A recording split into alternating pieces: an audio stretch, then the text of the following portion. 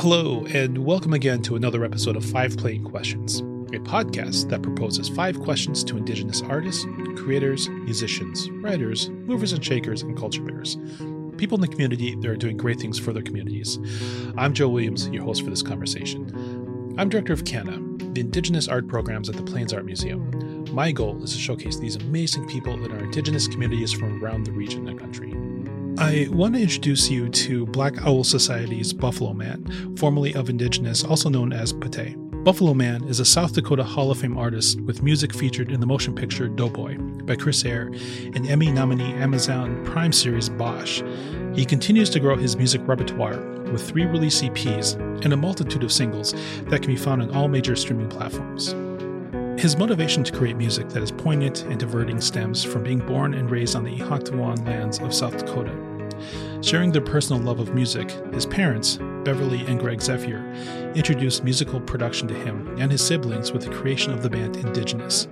Buffalo Man wrote, recorded, and performed with his siblings from 1988 until 2006, touring across the US, Canada, and into Europe, sharing the stage with well-known artists such as B.B. King, Bob Dylan, John Mayer, Gary Clark Jr., and many more. In 2006, Buffalo Man initially created Disciplines of Sounds until transitioning into Black Owl Society in 2010, performing and recording with a range of talented musicians until being joined full-time by his sister and drummer, Good Eagle Woman, in 2018.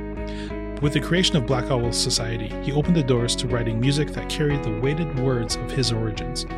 Lyrics inspired by uniquely Indigenous stories, experiences, and emotions carried a resonating guitar, powerful drums, and deep differential bass. Black Owl Society's music will give listeners a fully enlightened experience. So one technical note before we jump into this conversation is that when he was with Indigenous, and I had first become aware of who he was, I knew him as Pate, P-T-E is the spelling of the name. The English translation is Buffalo Man, so not to confuse you with the 2 different names, within the conversation, I address him as Pate. So I just wanted to say that before we jump into this. So with that said, let's jump into this conversation with Black Owl Society's Buffalo Man.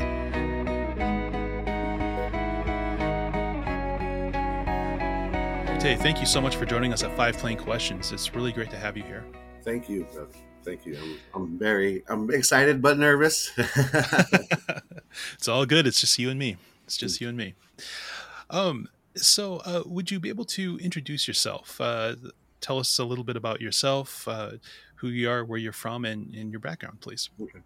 Well, my mom, she comes from the Ponca natives from Oklahoma, and my dad, he's Danakota. We're part of the Oshete Shakomi up there in South Dakota, and I grew up on the Yankton Indian reservation up there in South Dakota from birth on till roughly probably I think about 29 or so. Then I left and went to the city, I guess. And but yeah, I just pretty much grew up on the res, grew up with my brothers and sisters, and got into music there and all that kind of stuff. But yeah, for the most part, that's where I come from. Right on. Now, before we get into sort of where you're at right now, and even where you came from, you came from a musical family. Yeah. Your father had played music, and there was and a lot mom. of and your mom, yes, Yeah. and you had a sort of a community of musicians around. Yeah. How would you describe that influence onto? I think, like my dad and my mom both, they had a really big influence on me growing up, like through everything, whether it was drawing or whatever it was, they really supported that. And like my dad's music ability was amazing. And I think the first time that it really hit me that it was something was when we were recording on an old tape cassette recorder. It was like a 4-track or an 8-track or something like that. And he was working on it while we were doing the songs and stuff. And that's when that's when it became, he became more of my, like it was just that it it was kind of like what do they say, like an epiphany. It was like, wow, this is all happening, because you had like uncles that played music, and you had, you know, aunties that played music, and like they were all around. But for the most part, it was our dad and mom that really like just really had it there, you know, and everything they did. Like when our dad would play guitar or something, you'd have to stop because he was just that fancy on the guitar, you know. I mean, for most cats, like back in those times, it was, you know, there wasn't really anybody like him, you know, guitar playing wise. So where we came from, but he knew all the instruments. He knew bass, drums, shit, horns, whatever, steel, you know, pedal steel drums, every instrument. Singing, you know, my mom was pretty much like a singer and things like that.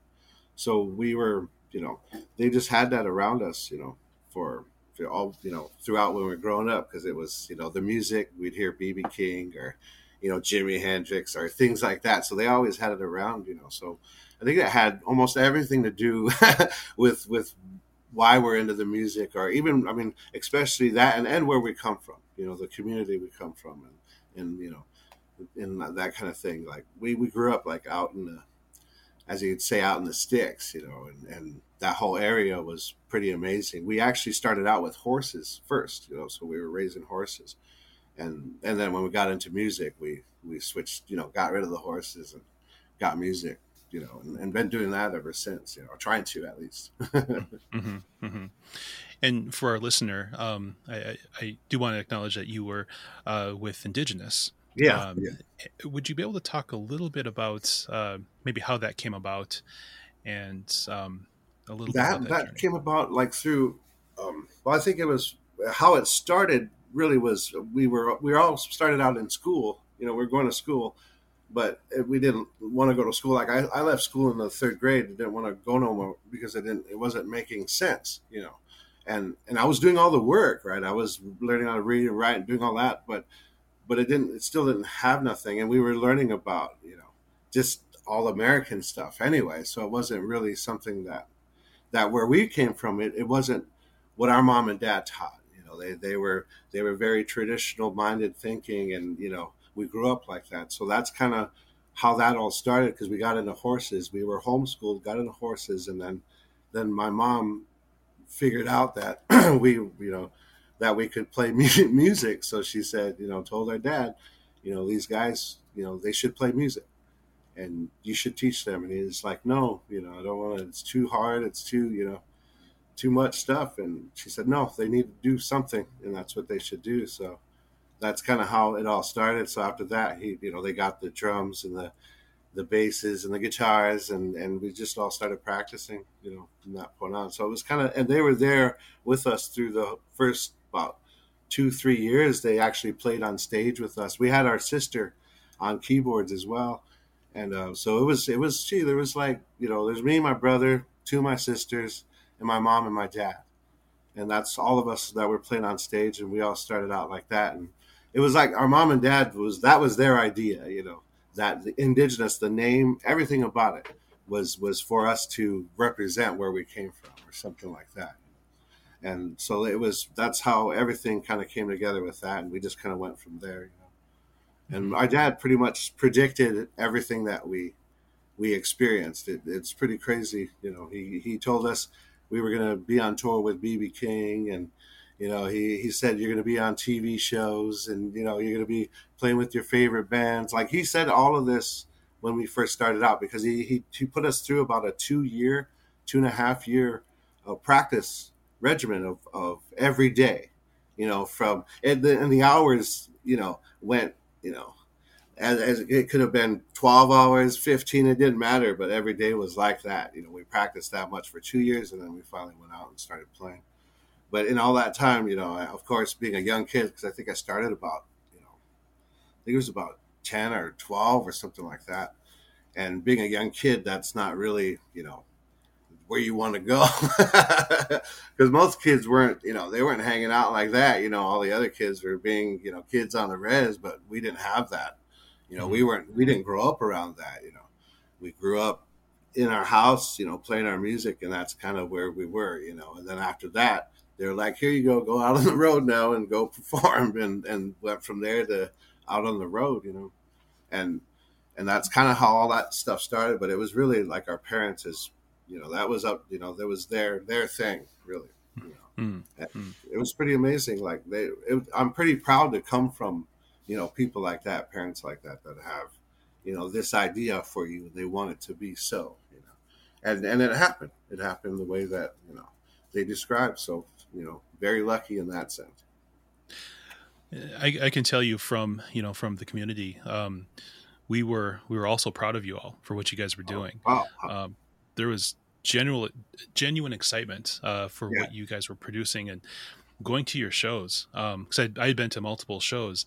The Yeah. energy that was coming from that stage was Yeah. solid, and it was so great to have witnessed that. Yeah. Absolutely. And to have those four, like that type of entity, you can't really have that in most things, it was a pretty special thing, because I think for the most part we all brought something to that, to that type of thing, because I think, like, I will always credit my parents for giving us that, because I don't think it was us individually. By no means was it. There's not a single one of us that can claim, oh well, I'm this or I'm that. It was them. They're the ones who created that, and I think our job was to just keep it out there as much as we could. But there again, that the whole idea of America and their ideals get in the way of that and makes people get a little bit crazy, and I guess for that part of it had to come to an end. As far as brothers and sisters and things, because we all didn't we didn't really see things the same, and as yeah, with most families, yeah. Yeah, and I think that's our problem, growing up in this society, this American society. It takes away that communal thinking to where we all take care of one another, and and we were taught that growing up, but just our oldest brother Mato, he wasn't on that same page. It was more about what he wanted in life, and that's why we had to get out of that, because it was how do they say, it was kind of after a while it was just kind of a rough place to be, because we couldn't breathe as individuals. It had to be a certain way, and as far as that, that's why I think where we're at now is most important, in every one of us, because I still support my brother and all that kind of stuff. But it's just that, as far as the way that he approached things, it didn't work for the band, as you can see. That's why we're not together. So his approachment on things wasn't idyllic for us being a unified entity, and that's that's on him. That's not on me, because I actually never quit the band. I actually never said I quit the band. I've never even remotely had any thought like that of leaving Indigenous. By no means. That those were all Mato's own choices on everything, and so. But for me, like I said, it definitely opened up a door for for more of a I guess more of a like a Indigenous type thinking, not Indigenous to band, but that Indigenous people mindset, that was being kind of pushed out of there, when we were in that band. Because after our dad died and stuff, that all kind of went, it wasn't going in the way that like me and Wambadi were feeling, because of where we come from. We were taught to represent who we are, and then, I don't know if Mato was feeling that at the time. Maybe he is now, but at that time, his direction was, his direction was this and only this. I gotcha. Yeah. I will say, the name that you had all used, Indigenous, came at a time when, because I was in college at that time, we were having debates about, because I went to USD, and we were in the American Indian Studies program, and to us that was an older name, and we were talking about Native American as a name, and then really it felt like you all introduced the word Indigenous to us, and that became part of the conversation. And what does Indigenous mean compared to Native American? And it has more of a broader, more sort of I won't say inclusive, but definitely a name that is not commanded by borders, Yeah. by And I colonial think, borders. yeah, I mean, I think it has to a lot. It has a lot. It definitely describes a lot of who we are. You know, Hmm. when we say we're indigenous with everything. You know, with the water, with the animals, with the plants, with everything. You know, Hmm. that we're a Hmm. part of that. I think, and the description of that. That's my mom. There again, my mom's thinking on this matter was that's what we were supposed to be about. Was this? That's why the name was important, indigenous. Hmm. And I think it still is to this day. It means it meant more then, and I think it means even more now. Because you have a lot more people understanding what it is. Because I don't think it's not a defining of a race, but it defines the human identity, the way they think. Hmm. Because of what it describes, and when you look at the word and how it describes the thing, and Hmm. that's what we know, being from this land or being from here for thousands upon thousands, hundreds of thousands of years. That's why we can consider ourselves a part of this place, because all of where we all come from, and all our stories, they all start from here. You know, we didn't come from any place else. We all started from here. Hmm. So I think for the most part, everything has to be that word is very when we use it, it's very descriptive. It describes us as thinkers, as human beings, because we don't think about race, we don't think about all that American, European nonsense. We as indigenous people, we've never thought like that. That's Hmm. why you get all these indigenous what they consider leaders from all over the whole hemisphere here. They all said the same thing. We don't own the land. They've had all this for thousands of years. They all said the same thing. So, you know, and we're all the same. Everybody's the same. Even in our community, everything's the same.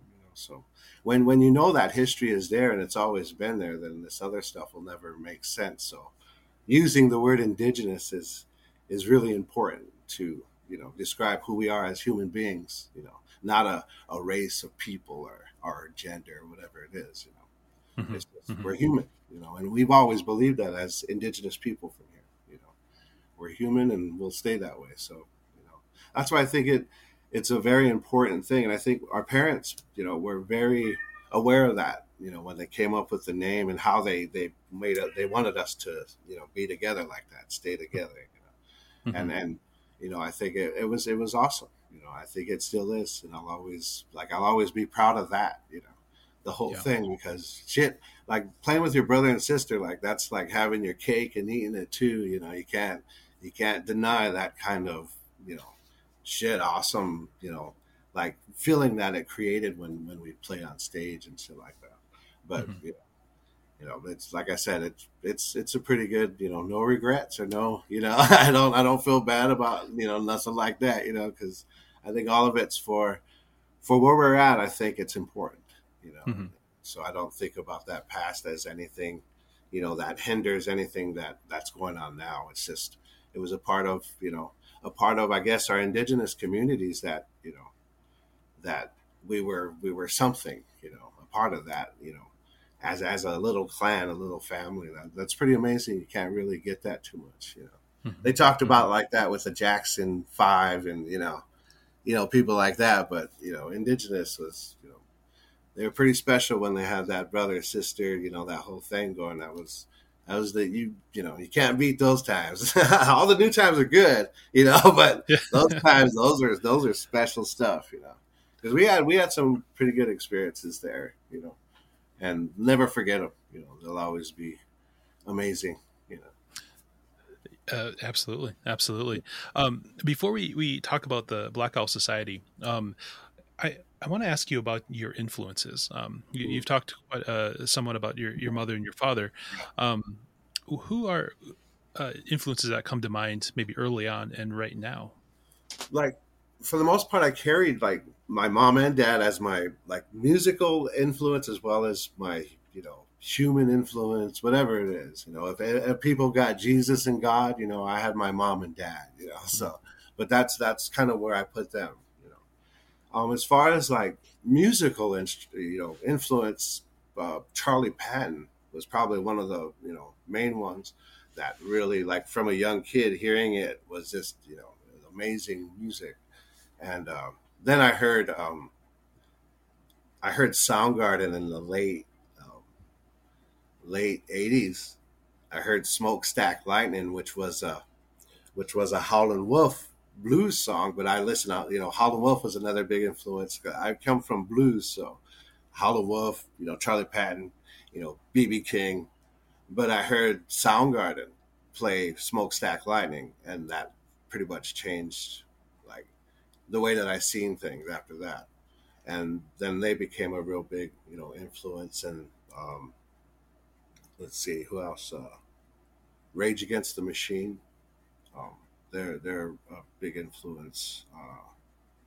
Of course, Audio Slave. I had a thing with that, like that band even before they started, because I before I even like when the Rage broke up and Soundgarden broke up, I said like openly about they should have get Chris Cornell to sing for Rage, and when it happened, when I put that CD on, like I cried through the whole thing because That's great. it was like a dream, like a dream come true with that shit. So that's a definitely big influence, as far as just music, as far as the way it sounds, the way it's sang, or the way it's played. As far as individuals, I don't know who, I don't know them personally, but the music was definitely, influential.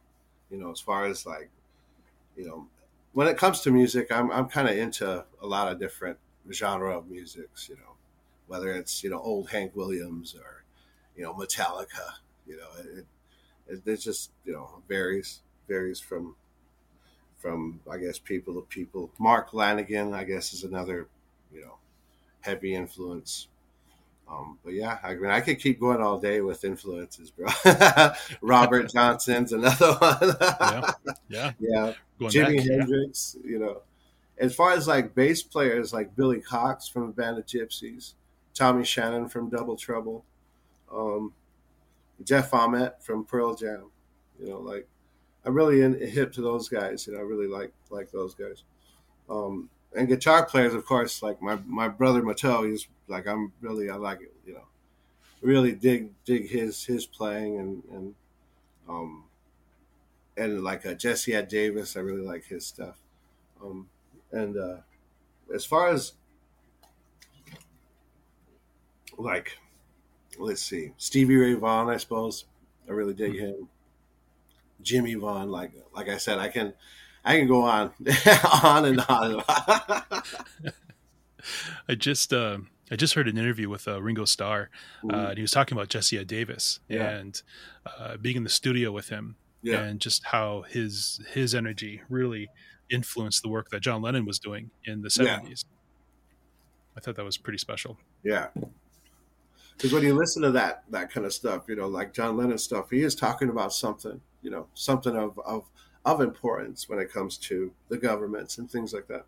Hmm. And of course, if that's true, where else are you going to get that influence from the main people that got genocidal, any whatever you name it, you name every bad thing that's ever happened, you got these people, so where how what better place to get an influence like that, because that probably radiated off of Jesse Ed Davis, Hmm. because of how fantastic he was. But we can't deny that what happened to us is a real thing.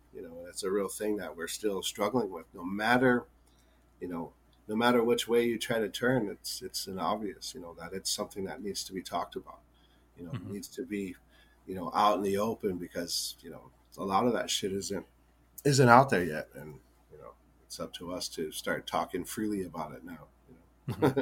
Hmm. about the things that happen. Yeah, yeah. So, about I think it was around 2010. Mm. Um, you started the Black Owl Society. Yeah, yeah. Can you talk a little bit about that journey, how that began, and where you're at right now? Like I think, while I when I was in Indigenous, I started writing a bunch of music, like just a bunch of songs and stuff. But it wasn't like, I'd take them to Mattel and them, but it wasn't really. their, I guess, what they wanted to do, or what he wanted to do. So I started, building up this catalog, and then when that all fell apart, I started a band called Disciples of Sound, and it was just it was like a blues metal band, like something like that. Joel Bramhall, he said it sounded like Robert Johnson and Metallica, because we did some shows with him, and that was his description of that band. And I started in that band, and it was me and a guitar player. His name's Nate Boff. He came from Ohio. Drove like 14 hours to audition for the Disciples of Sound. And I told him, just on the drive, I said, well, you already got the job, bro, because ain't nobody going to drive, 13 hours to, audition.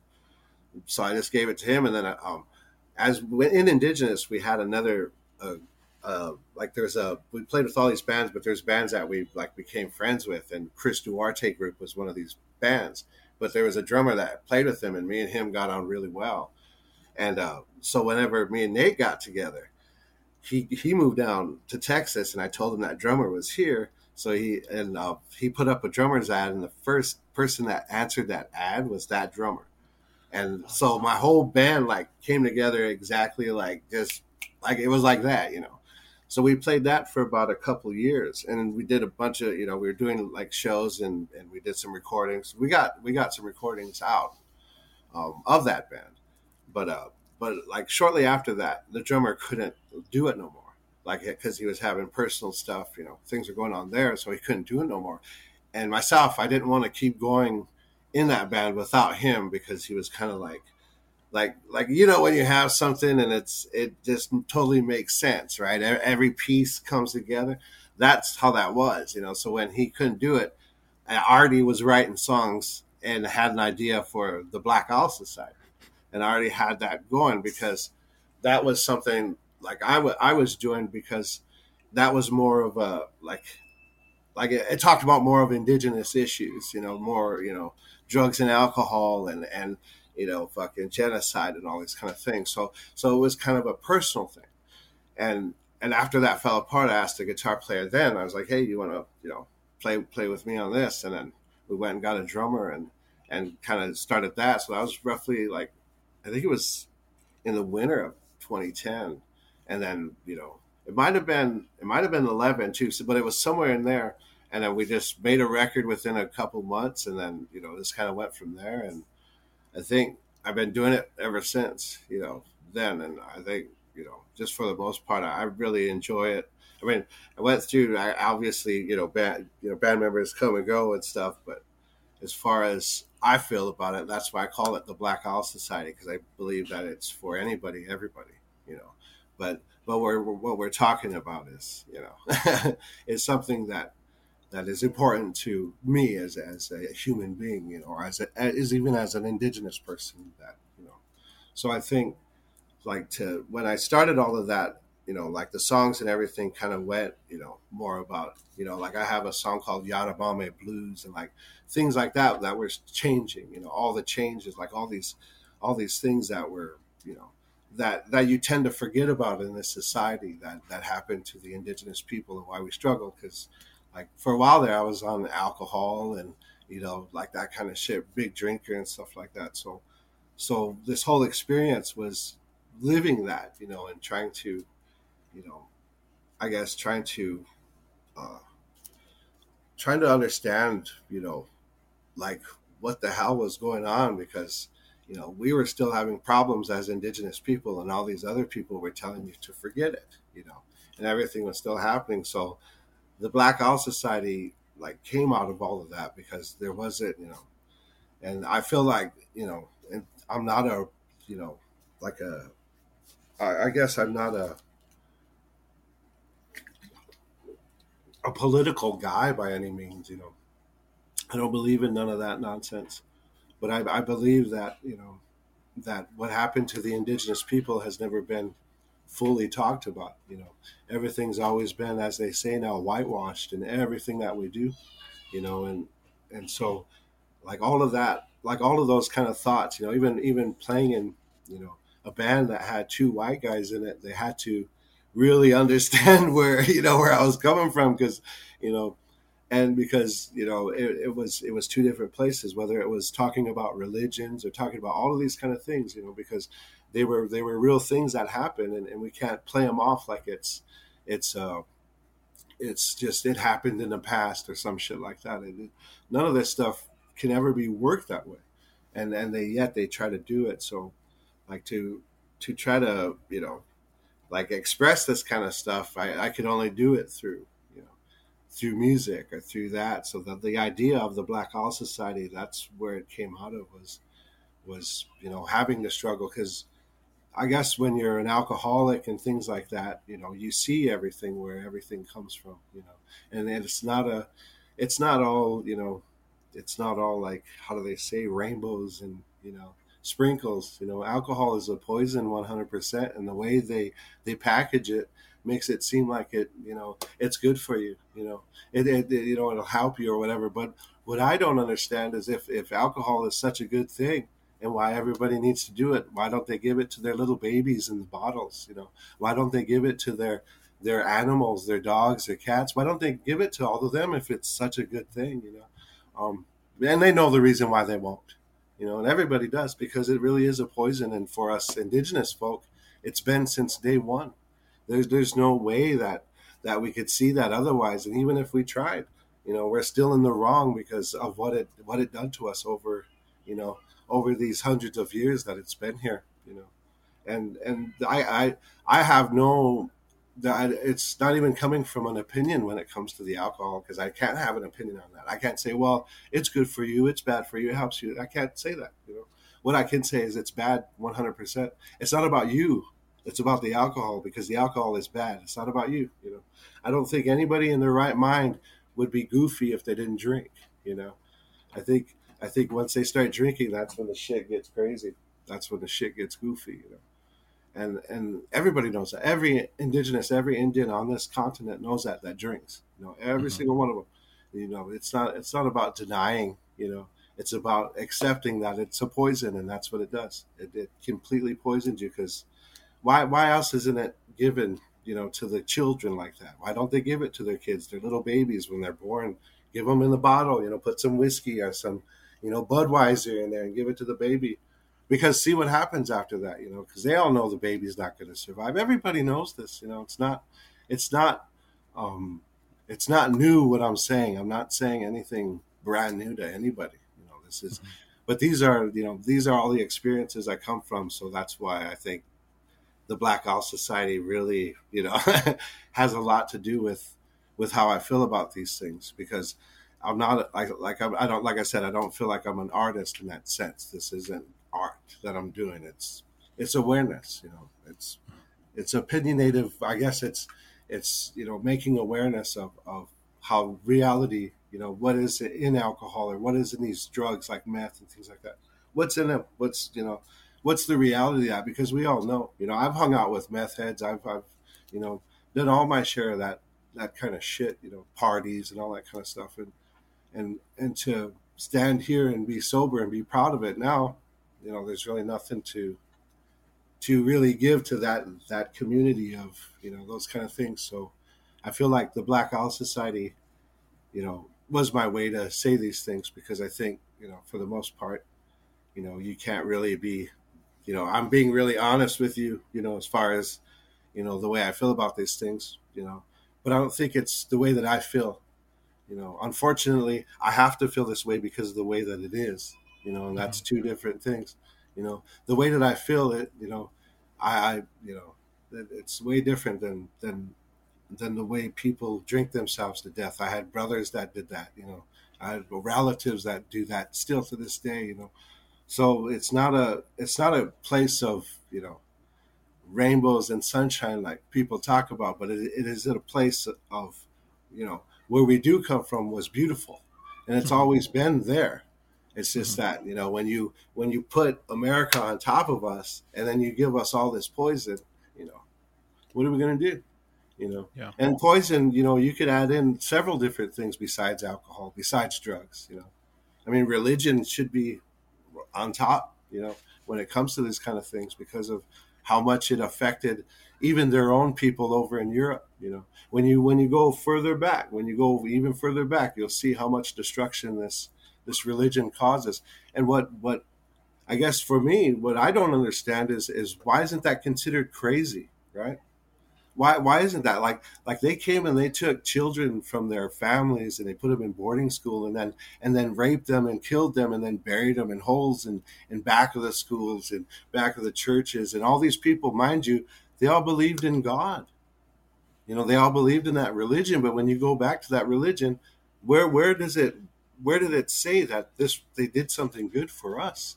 Where is it that it's shown that it did something good for us? Nowhere. It's not shown in anything that religion had anything to do with bringing what you would say love and happiness to our people. I do believe, and I will strongly believe this, that we've already had strength, love, and happiness long before they got here with the idea of God. Because one thing, how can us as indigenous people believe in God from Europe, right? Because as we know, religion is over 3,000 to 6,000 years old from Europe, Egyptians, all that. The one God ideal, right? That's from there. But see, we as indigenous people existed here for over 100,000 years more. So how can we believe in a European ideal? And how can we sit here and say that it's real to us when it was brought here and we were older? Our ways of thinking as communal people that's taking care of one another and being together in our ceremonies, they were here hundreds of years before this, and they come here with this ideal. Now we all believe in the same thing. That kind of, I don't understand how that works. You see, it's just like somebody writing Harry Potter, right? That lady that wrote it, and somebody believing that it's real now. I mean, would you buy that? I don't think so. We would all be like, fuck, that dude's a little bit off. They believe that Harry Potter's real. Well, you take that concept of what I just said, and you take that back there. That's exactly what that is. Same thing. So I want to know, how can they say that, that religion isn't crazy, or the idea of God isn't crazy? Because when you believe in something that's made up, and we all know this, that's kind of crazy, right? Don't believe in made up shit. It's crazy. So believing in all this stuff, it seems to put that, for me, that element of, are you understanding what's happening there, especially when it comes to the religion and what they did, and how they did it. See, because me and you, we would definitely think that if somebody raped and molested little kids, they're insane, right? We would think that straight up. But for some reason, all these people, whether it's Canada, whether it's United States, they built these churches everywhere on Indian communities, and they started doing all this shit to all the kids and the people there. Fucking them, raping them, doing all this kind of stuff. But they're doing all this kind of shit, and nobody says it's crazy. Nobody says that that's insane. For some reason, they put a war bonnet on the Pope for that behavior. Like, how does that make sense? Because we as human beings, we could know that that's a bad behavior to rape and murder and do all these things to the women, to the children, to the old folks, everything. We know this because they've been doing that ever since they got here. That's not me. There again, that's not me making this stuff up. This is reality, and I'm only speaking from it because I feel like, that it makes more sense to understand reality of what happened than to believe that Columbus came here and we all broke bread and lived together, But they came here, and what they were doing on those ships was insane. Whether it was molesting animals or molesting the younger men, whatever it was, we all know that these behaviors are crazy. And remember when they burned the witches in Salem, in God's name. See, all of this behavior, how come it's not called crazy right now? You see, how come we're not saying that it's crazy? Because it is crazy behavior. Because if somebody burned a witch right now, right down the street, we would be calling that crazy. But is he crazy for doing it in the name of God? Does that make him crazy? Well, I believe so personally. But if somebody else wants to say that, maybe it doesn't, cool.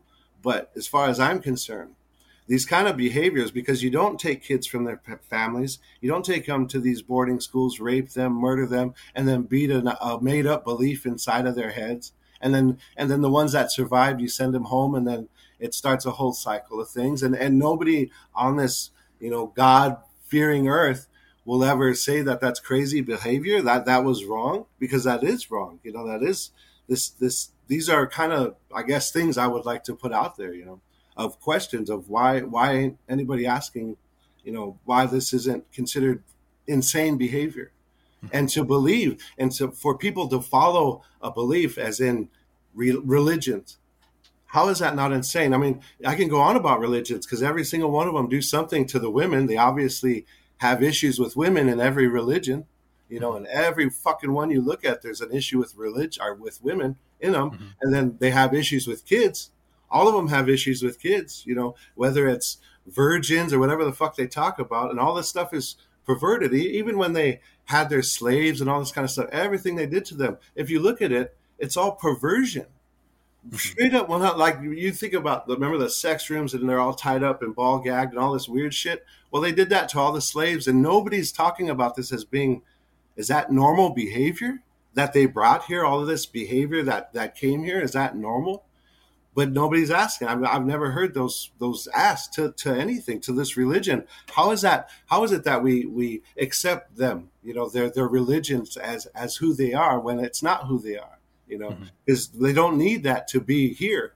That's why when you hear the stories of like how the white people got taken by the natives but never wanted to go home, right? And remember, they even came and got a lady and took her home, and then she came back. And so for me, that honestly tells me that the way these things are looked at are very one-sided. And that's something we're dealing with to this day. We're dealing with this one-sided, look on things, and I don't think we need that. I don't think we've ever needed that. It's never needed to be one-sided. The reality is reality, and we just never, as Indigenous people, never have that opportunity to talk about it. And I think that we should. These are all questions we can openly ask, because we don't come from a racist people. We don't come from an ignorant people. We definitely don't come from, stupidity. Not like none of the bands do. In every place they show, how everything was,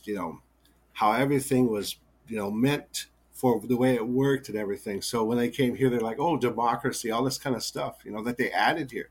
And it's crazy because America is, for me, they use all these like discovery, new world, manifest destiny, like all of these words that they use to describe here, but not even remotely saying that we were already here. How can you discover something that's already here? How can that be a new anything? It's not new because we're here.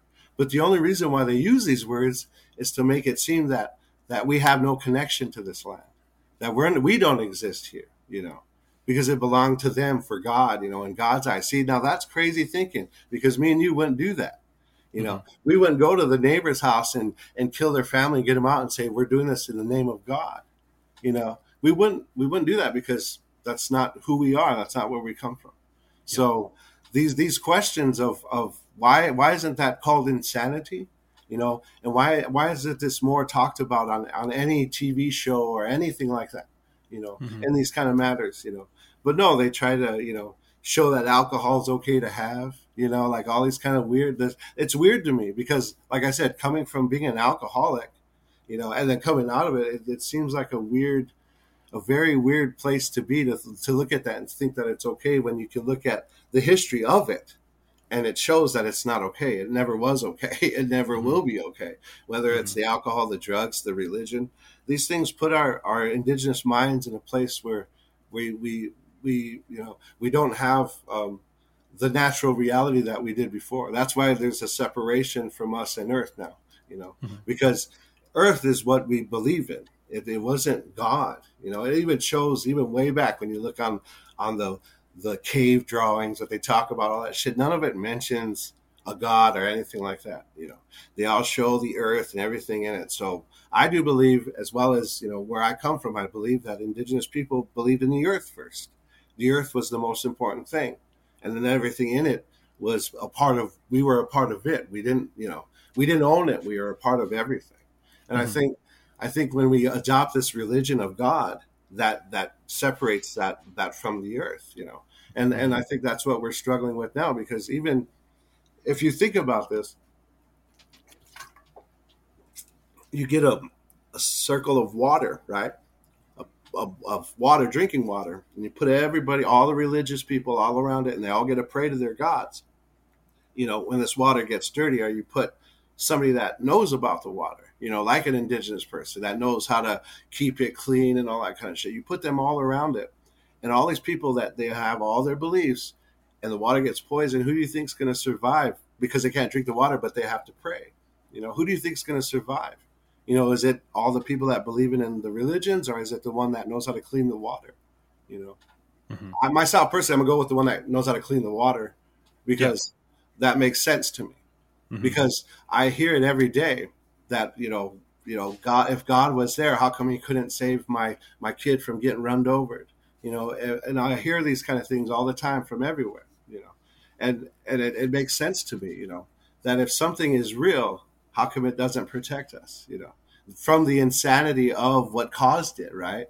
Because all of this stuff is definitely, comes from a very unstable place, and it always was. Like the whole history of that Columbus journey was unstable, and when it got here, it led to destruction of everything that we are as indigenous people, and we struggle with that now, because we could sit here and have a drink and say, no, we're not, but come on, we are. And no matter how you think about them digging up these children, like digging up these children in these holes in these back of these churches and all these kind of things, and how they're trying to play it off like somehow, we're, some of these, we're forgiving these religious people. I don't think we have to. I think they have to. I think we have to get rid of this religion off off our lands, off of everything, because that's what's creating our confusion. That's what took from us. If everybody remembers, they brought the churches there, and the churches are the ones that came and got the children and took them all away. If everybody remembers that shit, if you're indigenous and you remember and you come from a tribe, if you remember this stuff, that's what they did. So how can you believe in their God now?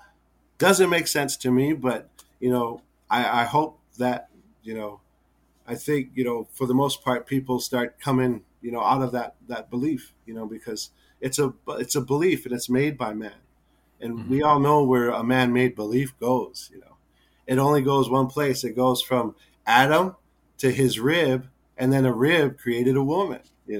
So we know damn well, if it's a man-made belief, the women are down on the bottom, and the kids are next to nothing. The kids are the virgins, or the little raping delicacies that they use them as, and that's there again. That's not me making that up. That's history, and it'll never. I could never make up this history. This is all there. The way they fed the babies to the dogs, and the way they cut up the moms, the way they did all of this kind of stuff. Nobody considers that crazy, right? I wonder why. I wonder why. If anybody could ask themselves, why isn't that crazy behavior? When they did that, they came here and slaughtered all these people. Even like if you think about, you remember that club in Florida that got shot up? I think it was like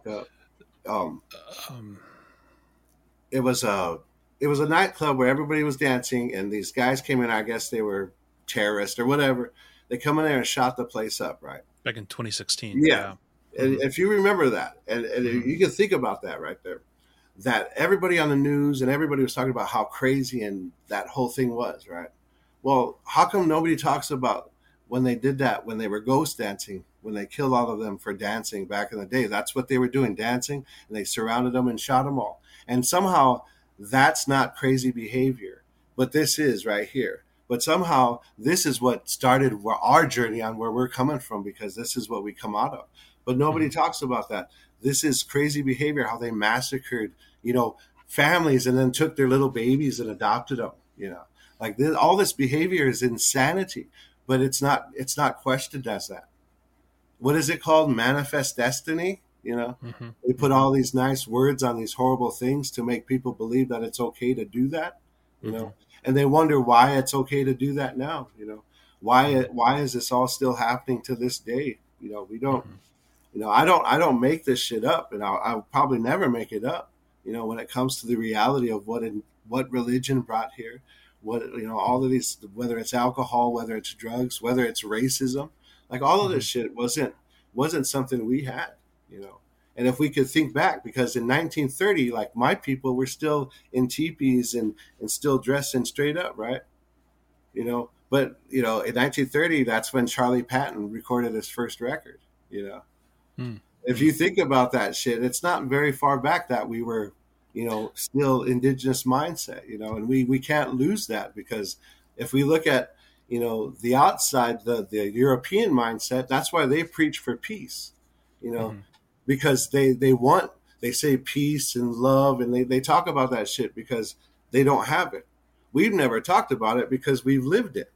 When you live peace, you don't need to preach about it, When you don't have war, you don't need to fight over anything, Because if we all understood that land belonged to we belong to the land, why would we fight over it?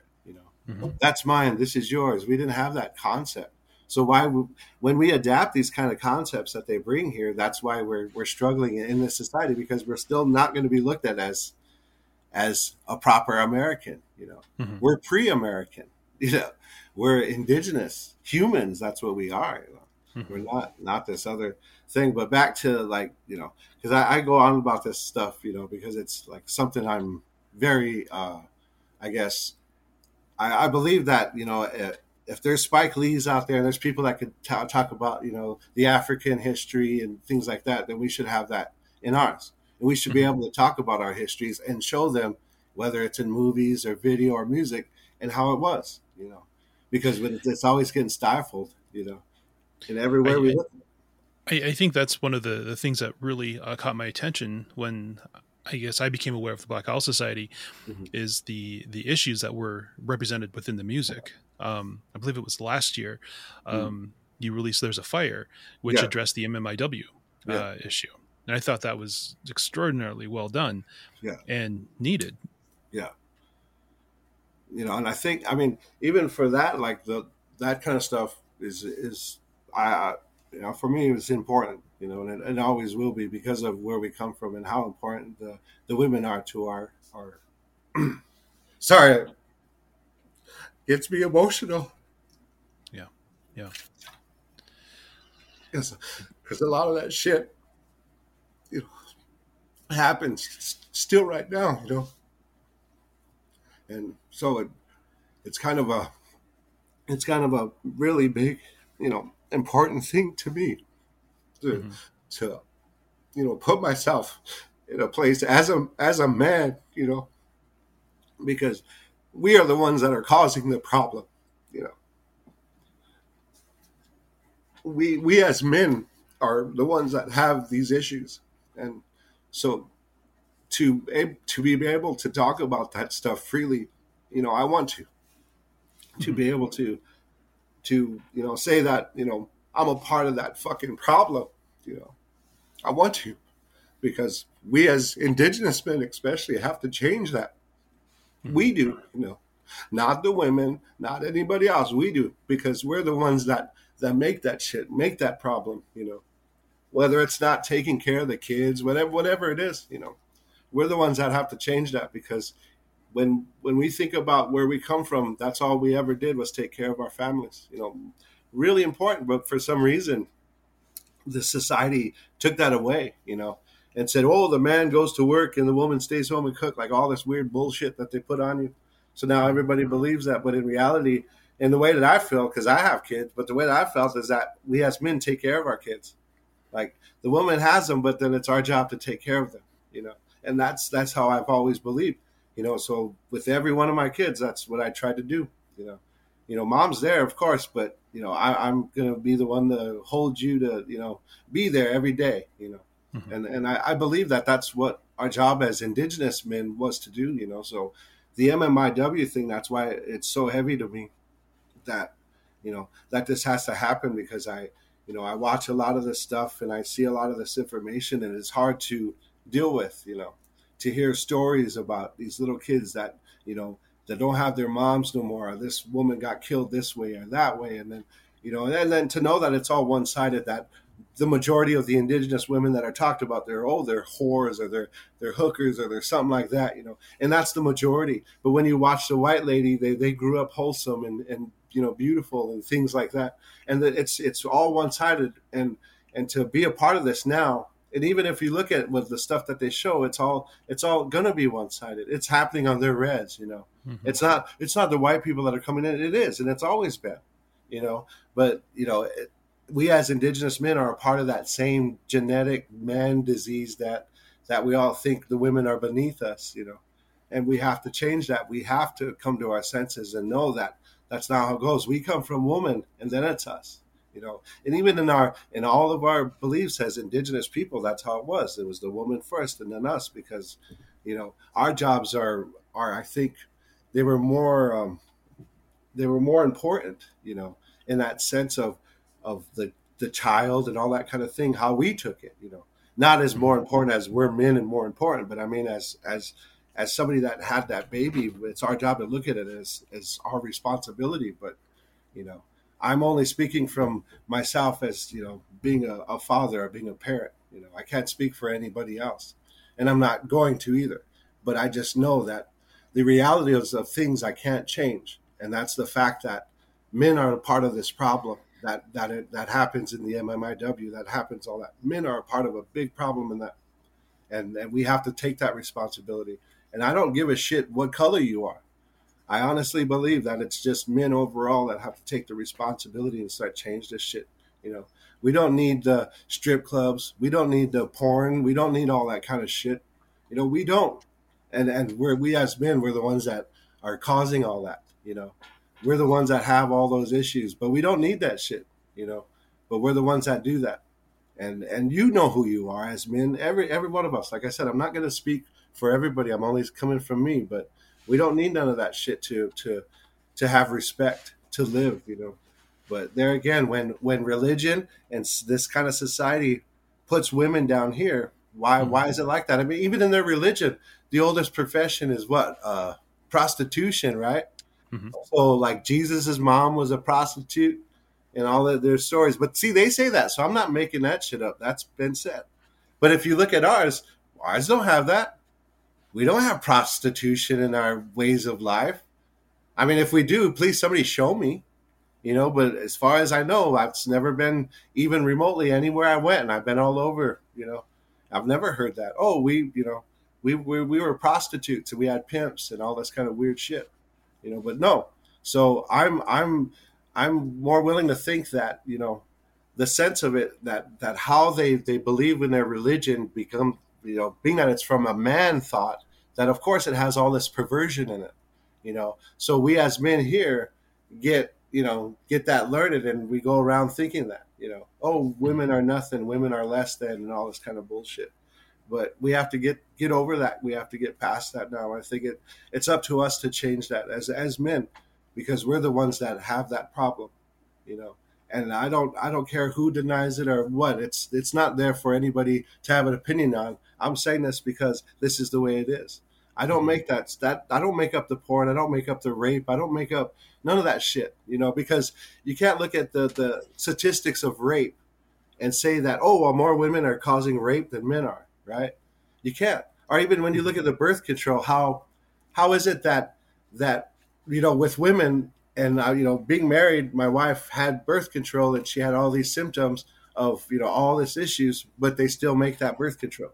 It fucks with her body, everything, but they still make that for women. But when you hear about the man birth control and it was doing the same thing, they stopped selling that shit straight up.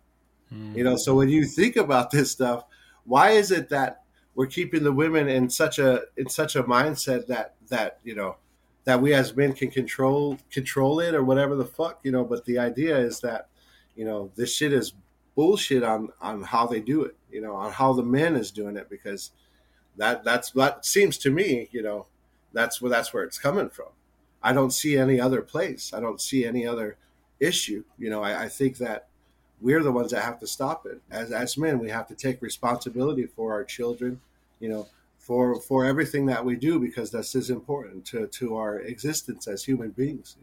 as indigenous people, this is very important to who we are, because it don't matter. Like I said, when you're a human that don't come from a racist or a religious place, you tend to see things very openly, and everybody seems to be the same without religion, without religion, to me, everybody seems the same, without all this nonsense that happens, and so, like, all of that stuff, I guess, when it comes to the MMIW, I really, it's definitely an important place for me because, I want it to change. I want it to be different. I don't like these stories. I don't, like hearing this shit. I don't like seeing it, but I know that, we as men in this society are at fault for it. So we have to change it, And what better way to change that but to express it through, music or, movies or whatever it is, because that's the only place I could, Yeah. I'm barely doing this as it is, because I don't get this personal, By no means I leave my person, someplace else. But as far as I feel about these issues, it's not meant for my personal. It is personal, whether it's MMIW, whether it's, what religion did to these children, what it's doing to this day.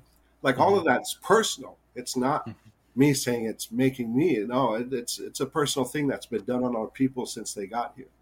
And it's not going to change unless we move it out of here, get rid of that church, get rid of all of that kind of stuff. Then it'll be different again. Then it'll be back to, back to what we understand as the most important thing, the earth, the life in it, the water, not these buildings, not this kind of nonsense, because that's what they want you to believe. How is it that we can believe that a church is the most important thing, when there's still homelessness out there, there's still all this chaos out there. And we still believe that this religion, this is not helping anybody. It's not saving a shooting a day, right? Yeah. It's been school shootings, mass shootings every day. And here in Texas, a bunch of, indigenous people from down south, whether they're Mexican or what, but they're still indigenous from down south, right? Their school got shot up here, all indigenous folk, all Mexican people, and they're all fighting each other. They show that on the news, but they won't show when the white guys do it. They don't show that. They call them crazy, but the other guys are terrorists. It doesn't make the one-sided look at everything is what's causing our problems, and us trying to accept their society. That's what's helping us go in a bad direction because it's not working for them. I mean, they brought that belief here and it still doesn't work for them, So how is it going to work for us? We've been struggling for how many years now in the ideals, in the shadow of churches, in the shadow of their belief in schools and all this kind of stuff. I don't understand it. I don't understand where the fake stops, the fantastic, where that stops and where the reality begins. Because I'm going to be the first guy that, to say this is that I've never seen God, right? But what I know as God to me is earth. That's what I know as God to me, So if I make somebody feel better that says, I don't believe in anything, I'll say that God to me is this earth because we obviously can't go outside the earth because we'll die, right? Like we don't need a suit and all that kind of jack shit to go outside the earth. So for me, the most important thing is the earth, in our language, makawaka, as I say, sacred rock, sacred earth, and that for me is my belief, and everything else in it is made up. It has to be, because the earth was always here first and everything in it was here first. Even us as human beings were here before the idea of God, the idea of religions. We were here before that. And that's obvious. But if you don't want to believe that, more power to you. If you believe that we were made 5,000 years ago, more power to you. But reality, shows that we've actually existed. And we as indigenous people existed here well a lot longer than that, So I think that, for all of these kind of things that we talk about, like whether it's the MMIW or, the fucking climate change, all this kind of stuff, I think it has everything to do with who we are. And where I come from, my mom and dad were always about that kind of thing. You know, Mm-hmm. they were always about the environment, the people, you know, what was happening to them, you know, everything. And that stuck with me throughout my life, you know. And I got crazy there, getting into the drugs and stuff like that, getting into the alcohol and, you know, smoking the cigarettes, shit like that. You know, get pretty fucking crazy. But then, you know, after I came out of it, I don't feel, you know, I feel more than anything, I feel embarrassed, you know, for being a drunk, you know, and I think, but now, I mean, I've been sober, I think roughly about 6 years now, Hmm. and I feel, you know, that I feel like I'm done, you know, I'm done with all of that, with that way of thinking, and even like how I used to argue for drinking, you know, Mm-hmm. like, oh, you know, it's, I don't use it for that, you know, I'm not depressed when I drink, you know, I just like drinking, you know, it's a Mm-hmm. taste, it's a party, you know, and I feel embarrassed about all that stuff because none of it makes sense, you know, because nobody thinks about how much damage it does to your kids, you know, when you're doing that, like leaving your kid at a young age and going out to party, how much damage that does to them, even though you're just leaving them, you're thinking they'll be all right, you know, but no, that shit fucks with them. I have a little one, right, and I don't even drink, but when you leave him, that sucker freaks out, you know, Mm-hmm. and so that shows me that, you know, that made me think, well, if that guy freaked out when I left him, what is that baby doing when the mom leaves him or the dad leaves him for, you know, the beer or the drugs, you know, what is that baby thinking there, you know, and shit, that makes me, you know, that fucking makes me hurt, you know, because I could feel that. So it's just something that, like I said, it's awareness. I would rather stay away from judgment, you know, because I don't believe in judging anybody. I Mm-hmm. believe there's awareness about horrible things that can harm you, you know, that can take away from you, and people need to be aware of those things, whether they like it or not, you know, whether they want to see what alcohol does to the human body, or what drugs do to the human body, or what they do to little kids, or what they do, you know, what they cause rape and, you know, molestation, how they cause all of this kind of stuff, you know, and I think that's what people should be aware with, not the having the party at the poolside with the girls in the swimsuit drinking the, you know, the beers, not that image. No, because that's not a real image. That's not an Mm-hmm. image from where we come from, you know. Mm-hmm. I mean, I come from the Yankton Reservation, and this is one of the top ones for meth and all this kind of stuff. It's not made up. I'm not making that up. And no matter how anybody wants to believe that it's made up, I can't make up this shit, and I'm not going to be responsible for making up shit that is really happening. You know, Mm-hmm. I want to be a part of a community that's talking about the change of it. You know, Mm-hmm. the difference that we could make as Indigenous people, as men or women or whatever. That's the community I would want to be a part of. Not Mm-hmm. not this. It's it's wild. We Yeah. just had two major fentanyl busts back in. I'm from the Sissenawapitan, Yep. Oyate, and I'm astonished by how much was found on the Yeah. res. You know, and I grew up. You know, I grew up in the country as Yeah. well, on the res, and I remember as a kid, you know, my parents, they didn't drink, Yeah. um, and their siblings would come over with their kids, and I remember, you know, Friday nights, you know, family, they'd be in the kitchen playing cards and telling stories and stuff, and all of us kids would be kind of downstairs or in the living room, you know, playing, and I just don't see that with fentanyl and meth and all Yeah. this in our homes now. Yeah. It just kills me. Yeah. I mean, I don't know. It's insane because I think that I think that the people even doing the drugs, they don't want to be on them. You know, Hmm. they don't want to you know, even go through that. They don't want to do that to their families. I mean, I've seen that. You know, I've been around people that say that have done a drug. You know, because I never judge anybody, so I would party with whoever. You know, I personally Hmm. would, you know, wouldn't do meth or anything like that. But you know, when it came to the alcohol, I'd drink you under the table. But I would hang out with whoever, and when we'd get to talking, you would hear that, whether they were drinking or whether they were, you know, doing meth or something. They never wanted to do it. But where do you find the support to quit on the reservation? You know, Hmm. where's that at? You know, because I Hmm. got brothers that are struggling right now to quit on the reservation, and you know, they're having such. I mean, they're dying from it. I mean, I had, you know, bros that died from alcohol. You know, drink themselves to death, and they were only, you know, late 30s, 40s, things like that, relatives, so I think for me that's kind of a reality because I think my children are too important for me to put myself in any kind of harm, that would leave them in a state of confusion of who the fuck am I, because I see too much of that, where the children's don't get enough of their parents and who they are and what they could be for them. So I take all of that shit as serious as possible. I'm not, I don't joke around when it comes to the family or what these issues are. These issues are real. They're not make believe, or they're not something to do just at the time. Because the missing and murder, this wasn't just happening recent. This has been happening for, wow. I mean, as far as I know, at least the last 40 years, and longer than that, because I know down south it was happening to the indigenous women down there. But see, that news didn't get up here, but I know it was happening down there. The women were disappearing because they were, being killed and whatever the hell.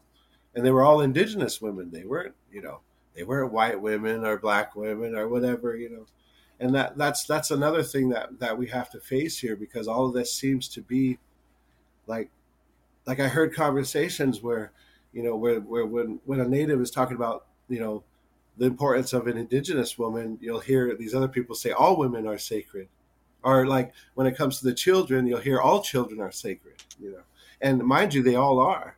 But it just so happens in our communities where there's so little of us that's detrimental to who we are, In these other communities, there's a lot more of them.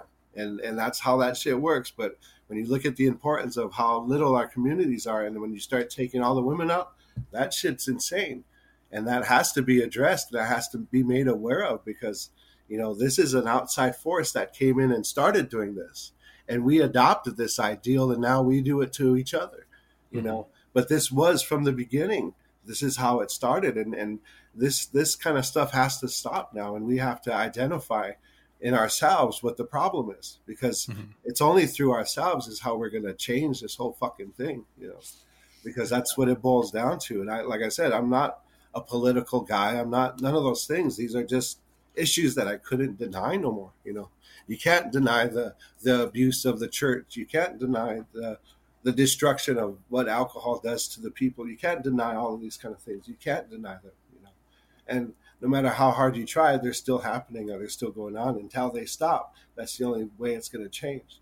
Until we as men, as indigenous men, start identifying what our problems are and start fixing them, it's not going to change, because we have an obligation to our women and our tribes, to be 100% for them, to make sure that, because they have to carry the baby. They have to go through a lot more of these things than we do, and we seem to forget about that because we want to say that, everybody's equal, but it's just not when it comes to these realities that we all lived with as, indigenous people, and how important it was for the woman and for the baby to be well taken care of. And it's not has anything to do with gender or anything like that. I'm not saying, oh, women can't take care of themselves or nothing like that. I think we forgot our responsibility there. That's why, the majority of the statistics should show that, there's more single mothers out there, indigenous single mothers than there are men. It's obviously going to show that, and that there again, that's a problem, because we should have that mindset as men, when we're going to have babies, that, we should take care of them. But there again, what do we have in our way but a society that shows all these other opportunities for this and that and the other, drink alcohol, do drugs, do all this kind of shit. And then, because all that shit to this society seems to be second, the idea of family, the idea of, taking care of one another, that seems to be secondary in society here. It seems to be. I mean, if somebody could show me that it's different, please do. But as far as I'm concerned, I see the secondary, and it started through their religion. Because once they said that, they took a rib from Adam and made Eve, that's when I knew that, okay, these guys are thinking that the women is second, the men's here, the women's here. Then when I seen that, it was, I don't want to be a part of that kind of thinking. That kind of thinking I'm not a fan of, and I won't be a fan of, because I believe that that the women are will always be, because of where I come from, the most important. They're the life givers. They have the more sensical, thing on, whatever's around. I mean, I've always experienced that. I grew up in a house full of sisters, right? So I've always grew up around, women that were capable of, taking care of their business in any way, whether it's my mom or my sisters. So I've always seen that. So I've always believed that this was them. This is where they belong, was doing how they do it, and our job was to just make sure that they can do it. And always be there. Hmm. Be there in that sense of, for the kid. If the kid's crying, you can go take him and go for a walk with him, and like all these kind of things. There's all these natural, normal things that we seem to forget, in the society. So we struggled in that, but I don't think we have to. I think the choice is up to us, as men, to change these things, to make a difference, especially in these communities. Because I watch, pretty much like whatever they put out, on MMIW, on the mainstream, I'll try to watch, or, I'll try to pay attention to, like that, the woman of the white buffalo. I'm really, like, I really like those things, because they're really talking about, those kind of changes that need to happen in our communities, especially with the men folk, because we have so many issues, that we're not addressing ourselves personally, because it shouldn't be that hard for us to, help be a part of family, and help be a part of the community, and help be a part of, you know, everything that's there, everything that's needed. And, I've only learned that because, like I said, being a drunk and doing that kind of stuff, it doesn't show you that.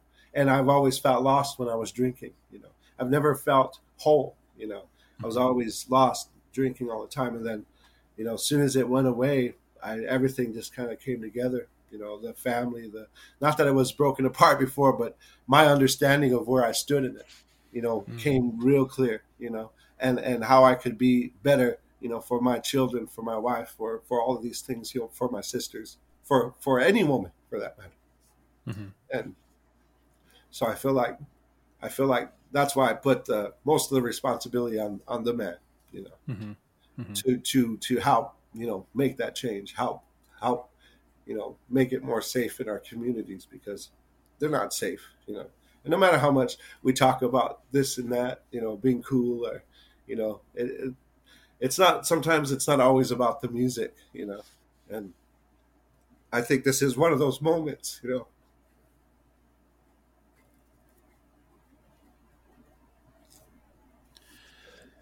So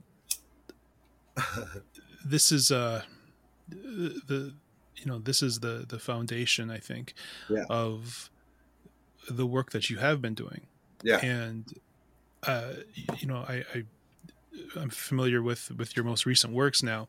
um and I mean, just within the titles themselves, but of course yeah. within the lyrics and the songs: Filled with Poison, Old Town, Burn the Past, There's a Fire. How has the reception been, to the recent works that you've been doing? Well, I mean, we had a lot of issues since we put that record out, so we haven't really got to like do anything for it, as far as like putting it out there or anything like that. So it's out there, but as far as like responses, I think everybody's been pretty, supportive of it, Mm-hmm. and Mm-hmm. everything. Because I think, you know, I it's just it's a there again, it's a tough subject, Yeah. to to even bring in that thing. So even like so that's this all this stuff, but I feel like, you know I feel like whoever will hear it will hopefully feel the same way I do on it. Not as in, anything more than that, because I think it's more or less about the issue. It's more or Mm-hmm. less about what's happening, and I feel like, you know how, whoever will hear it, I imagine, I'm hoping that they would, feel what I'm feeling on it. Mm-hmm. It's just Mm-hmm. it's just awareness. Mm-hmm. It's not meant to be heavy, but it is. Mm-hmm. You know, it's not meant for those kind of things, but they are. Like I said, when reality plays or when truth comes into the picture, you can't really you can't really mold that to what you want. It's just kind of the way it goes. And with this kind of stuff, it all just kind of goes. I don't I don't have like a specific way of like describing it or whatever, because Hmm. most of it just comes from like hearing stories. Most of all, just hearing shit, because I listen to a lot of stories or things like that, because it's real stuff. And I guess as far as the response, like I said, I just hope that people will get it, you know, in the way that it's said, opposed to having to explain stuff. True, true. I think one thing with the music that was really exciting is that the power and energy comes through, Yeah, and part of that is that your sister is drumming. She's a part of this as well, yeah, and she's been, if I and please correct me if I'm wrong here, she's been working with you now for about 5 or 6 years. yeah, Is that yeah. correct? Okay, Probably, okay, yeah, roughly, probably going on about 5 years now. 5 years. Okay, okay. Because Um, we went or we just had a family loss and stuff like that. So I think that's why even with that MMIW EP, we didn't really get a chance to like I said, do anything with it, like live shows or anything, because of all the all the like the family loss that we had, because we had quite a bit. mhm. So we didn't really like, this year's been kind of rough, and we've been kind of getting over that. Well, it's been a couple years actually, to be honest. So and but as far as like, I think with Mama D, I think she always helped me, Mhm. like ever since I guess I started in the Black Owl Society. Like there Mhm. was some shows we did. We played a concert for Leonard Peltier up Okay. in Pine Ridge a few years ago, and but like she would always come out and just do drums whenever I needed a drummer, Mhm. and but she was just kind of doing her thing or whatever, and then it wasn't until like in the past couple of years where we were like, all right, well, you're a part of this now, so here we go, and and she was definitely okay, she was like, hell yeah, and she was ready to do it, and just to see, just to be like with my family like that again, it's amazing, because I always miss that shit, because Mhm. with your family shit, you can't, like I said, you can't beat that, like the whole thing, because you kind of know where each other is going, no matter what you do. And me and Mhm. Wally always had that, whether we were indigenous or not. We've always, when we played together, we always like just kind of knew, we started out at the same time, everything we did. Like she was one of my first influences on writing, because she would write poetry and write so much that, we would walk off, like we lived out in the country, so we'd walk off to what we called the bridge, because it was this bridge and it had like a spillway. We'd go sit underneath there, and she would be reading me what her poetry or her lyrics and stuff, and it would just be blowing my mind. And mind you, we were only like 10 and 13, 14, something like that. And so she'd be writing all this stuff. So like she's always been a part of what I do. So for her to just come and be a part of the band, I was like, that's no brainer there. Yeah. And what she brings to the table, her just her reality is I don't think that you can have that too much, because musicians are musicians, they'll play it, if there's good ones, they're good ones, but some of them radiate this kind of whatever it is, this vibe, and she's one of those ones that radiates this vibe, so you can't really deny that, that Mhm. that vibe. So like, when we got together, just it was time, and I think I needed it as well, because even at the time, our mom was real sick, and then we lost her, so it was everything kind of happened around this kind of rugged period. So we're coming back together now, and hopefully we have healthier relatives, and we don't lose a bunch like we did, the past couple of years and stuff. So, but we've always, me and her, always been really close. Like that when it came to I guess the where she's seen lyrics and how she wrote and stuff, and that really had an effect on me. But I never wrote lyrics until the Black Owl Society is when I started actually writing, because there again, like I said, it was more of like the issues of what's happening in our cultures, in our societies, as Indigenous people, and it's across the board. I'm not just to one.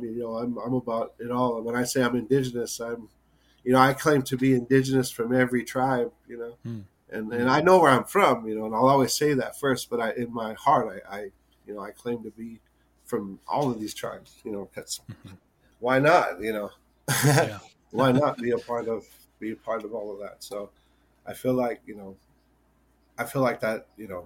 Now we're in a better place. Me and Wamadi, mentally and physically, it's becoming a better place, because I got pretty heavy there with the whole COVID, and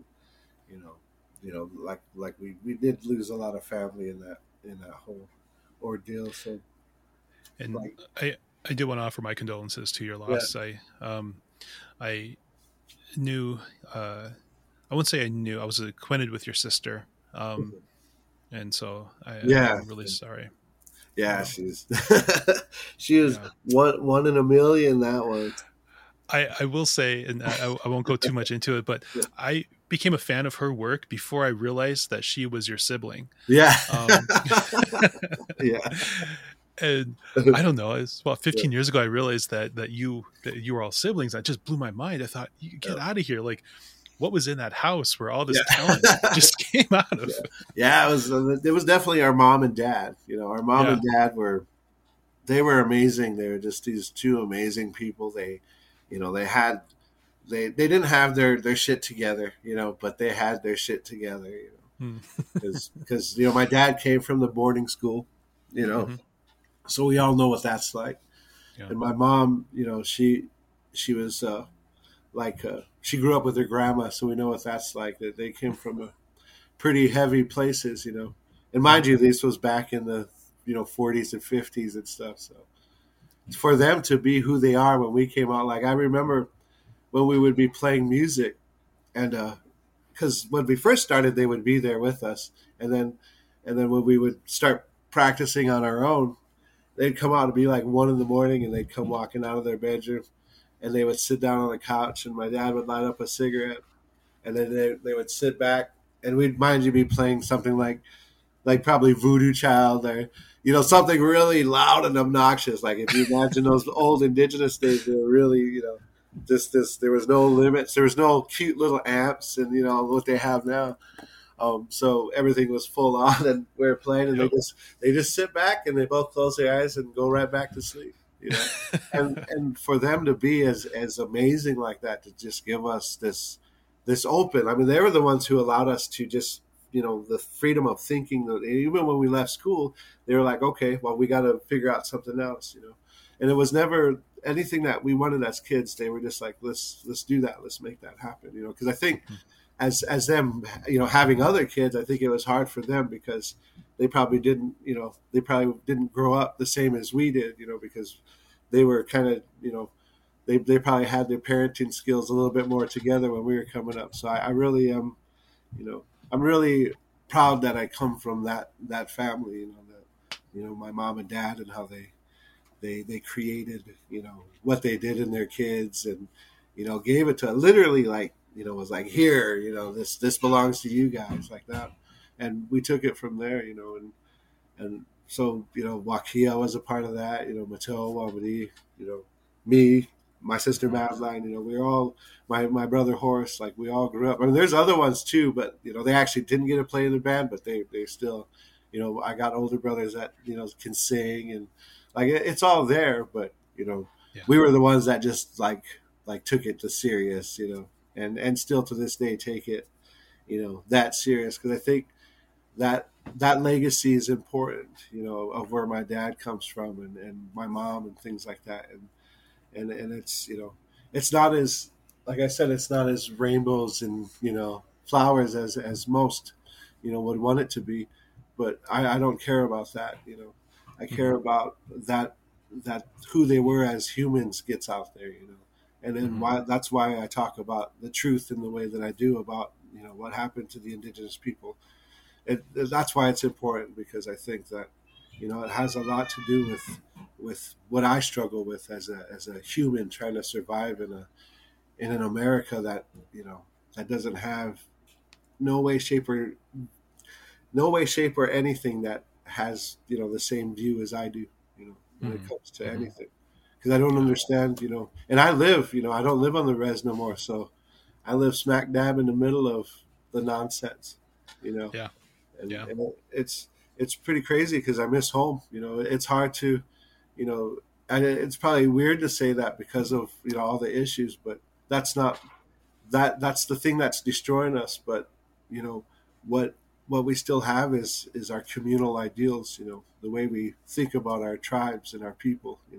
I think that still exists very strongly, and I think this other sickness and these diseases have to be eradicated. They got to be taken out. One by one if we have to, but the idea is to just be aware of it, to make sure that you can have a choice of, drinking and not drinking, and doing drugs and not doing drugs, or hurting somebody or not hurting them. There has to be, in your own mind, there has to be that better choice there, that more positive choice, because we've never came from a world of violence. We were introduced to it through religions, and it'll always be so. It's not ever going to be me making that up. And I'm glad about that. I'm glad that these issues that I take on, I can't make them up, and nobody can tell me that it's my opinion on the way racism works or the way they brought it here and they used it. It's none of it is, it's the way they are, and I'm just here to talk about it. And like I said, that's why I don't consider myself an artist on that level, or a musician on that level, because I don't feel those things are enough for me to express myself. I'm not that. I'm an indigenous person talking about issues, and I only do it through the means I know how. And that's music. And I love it. I love playing the music. I love being a part of it. I love everything that it gives me. When I play. Because most people have. They can have their guns. Speak for them, but my guitar is my gun. And like I heard before, my lyrics are my bullets. And I think that's as far as my violence is going to get, because I'm not here to throw punches or to, start fires of any kind of nature. I'm here to, say that we don't really need to do that shit without, we could start fires without burning our shit down. We could definitely light things up without, destroying. And all this stuff is there for us to take, because they never took it from us. Our ways are still here. They never got them. So it's up to us, and I don't give that to anybody else. I truly say that for myself, that it is up to us. It's up to me, it's up to me as a indigenous person, that I take that responsibility to say something. I don't feel it in any kind of way. I guess it doesn't fill my ego with anything. What fills my ego with something is like when my little one says that I'm pretty awesome, Dad, or my song sounds good, because you really like that MMIW record too. It's one of his favorite records. But for him to say that, then I'm like, hell yeah, I'm doing something. But otherwise, I'm not doing this for anything but awareness. I don't feel like I need to be, well, I think you probably do in this society. You need to be famous to have a say, because that's how they put it, right? You need to go to college to have an important word to say. They put all this shit in your head, and it's just not true. That's why people run around thinking that kind of shit, and it's just not true. We all, as human beings, have something important to say. It's just how we say it, and the matter is if it changes something for the better, because we could all say bullshit and make shit rough, but how many of us are doing that? I think there's a majority of us. There's a war going on, so obviously there's a majority of people wanting the bullshit more than they want the positive reality of living. And that's all we've ever had as indigenous people. It's that straight up reality, and I don't want to lose that. This leads me to my last question then is what would you want to say to the 18 or 22-year-old that's listening to this conversation, or to the young person? I'm not sure. Like, I think, definitely, don't drink, don't get into alcohol. It's not worth it. And I don't think it'll ever be worth it, no matter how much that first time was the greatest time in your life. It's never going to be worth it. Don't get into pills. Don't get into meth. Don't get into that kind of stuff. It's just, it ain't worth it. And if you have an opportunity to make a choice between, I guess, is there a God from Europe that came here and a creation that, they brought here in their fictitious idea? If you have a choice to believe that and to believe in the earth, please make the right choice in that, because the earth is here to protect us as well as we're here to protect it. And I think that for young kids, like even my kids, they hear this kind of stuff, is that, that it's important to think earth first, and it should always be that, because these religions ain't going to offer that. These religions offer nothing but greed and violence and confusion. They don't give anything more. So I feel like, and definitely, stick to your traditions and your ways of life of where you come from. As indigenous people, we need to keep that close to us, because they're important to how we see things and how we can show things. Because for a long time there was no God in our beliefs. God is in what they brought, and we have to remember that we were too far ahead to believe in such a meager thing as religion.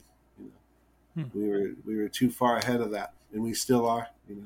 So that I think that's that's probably the only thing I would like to say to the younger folk, because I think all of those things are detrimental to what's happening to us. And I hope they could take that into consideration as far as I'm not trying to tell anybody what to do. I'm just saying straight up that alcohol, drugs, and religions are pretty fucked, and keep an open mind about it, because you'll see the truth, you'll always see the truth when it comes to that bullshit, because they don't have nothing to offer you. The band is the Black Owl Society. Yeah. Where can the listener find your work? We're on pretty much everything. We're on Apple Music, Spotify, everything, YouTube. But we definitely would like to get more subscribers to our YouTube page. We're working on that one now, and we actually have we got some new songs in the work. They're getting ready to be mixed, and so we'll have that out hopefully by the end of next month. And okay, yeah. So we got some. Yeah, three. I think there are 3 tunes, or a couple tunes. Yeah, and then I'm working on a couple more. So we kind of have like I said, it's getting the ball's getting rolling better. So we're starting to get everything picked up, and get more product out there, get more music out there and stuff. But it's pretty much on everything. Well, I'll put links in our show notes so people can find that, and we'll be sharing stuff on social media too. So awesome! Thank you so much for this. This is really great. Thank you, man. I appreciate it so much, and whatever, man. If you want to do this again, let me know. Whatever, I'm always available. So we appreciate it, brother. Thank you. And that does it for this episode of 5 Plain Questions. I want to thank Pteh again for his time and sharing his story with us. The story of him and his siblings is truly a fantastic story. They started, if not the greatest Native American rock bands, definitely of the greatest Native American rock bands, starting with Indigenous in the 1990s.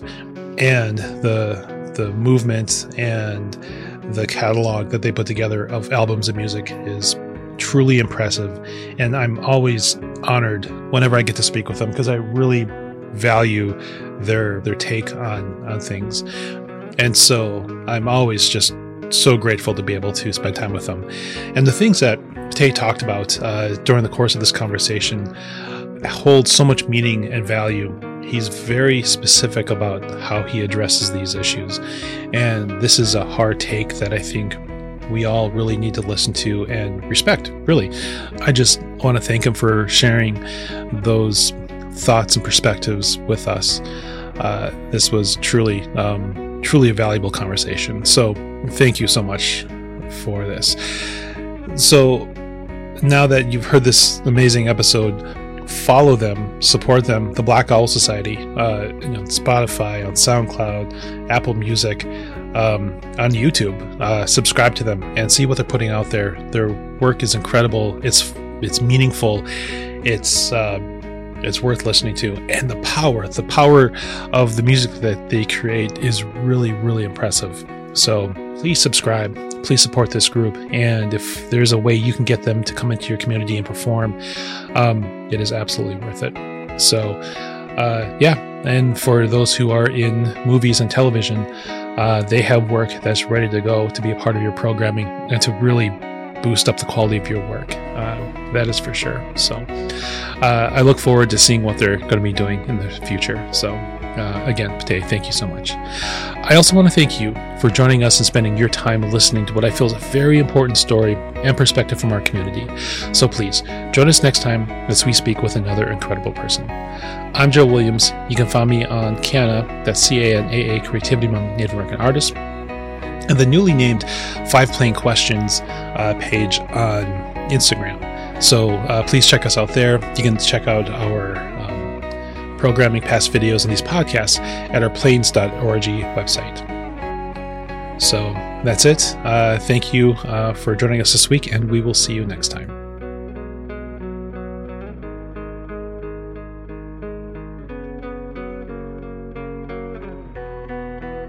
This has been an 11 Warrior Arts production.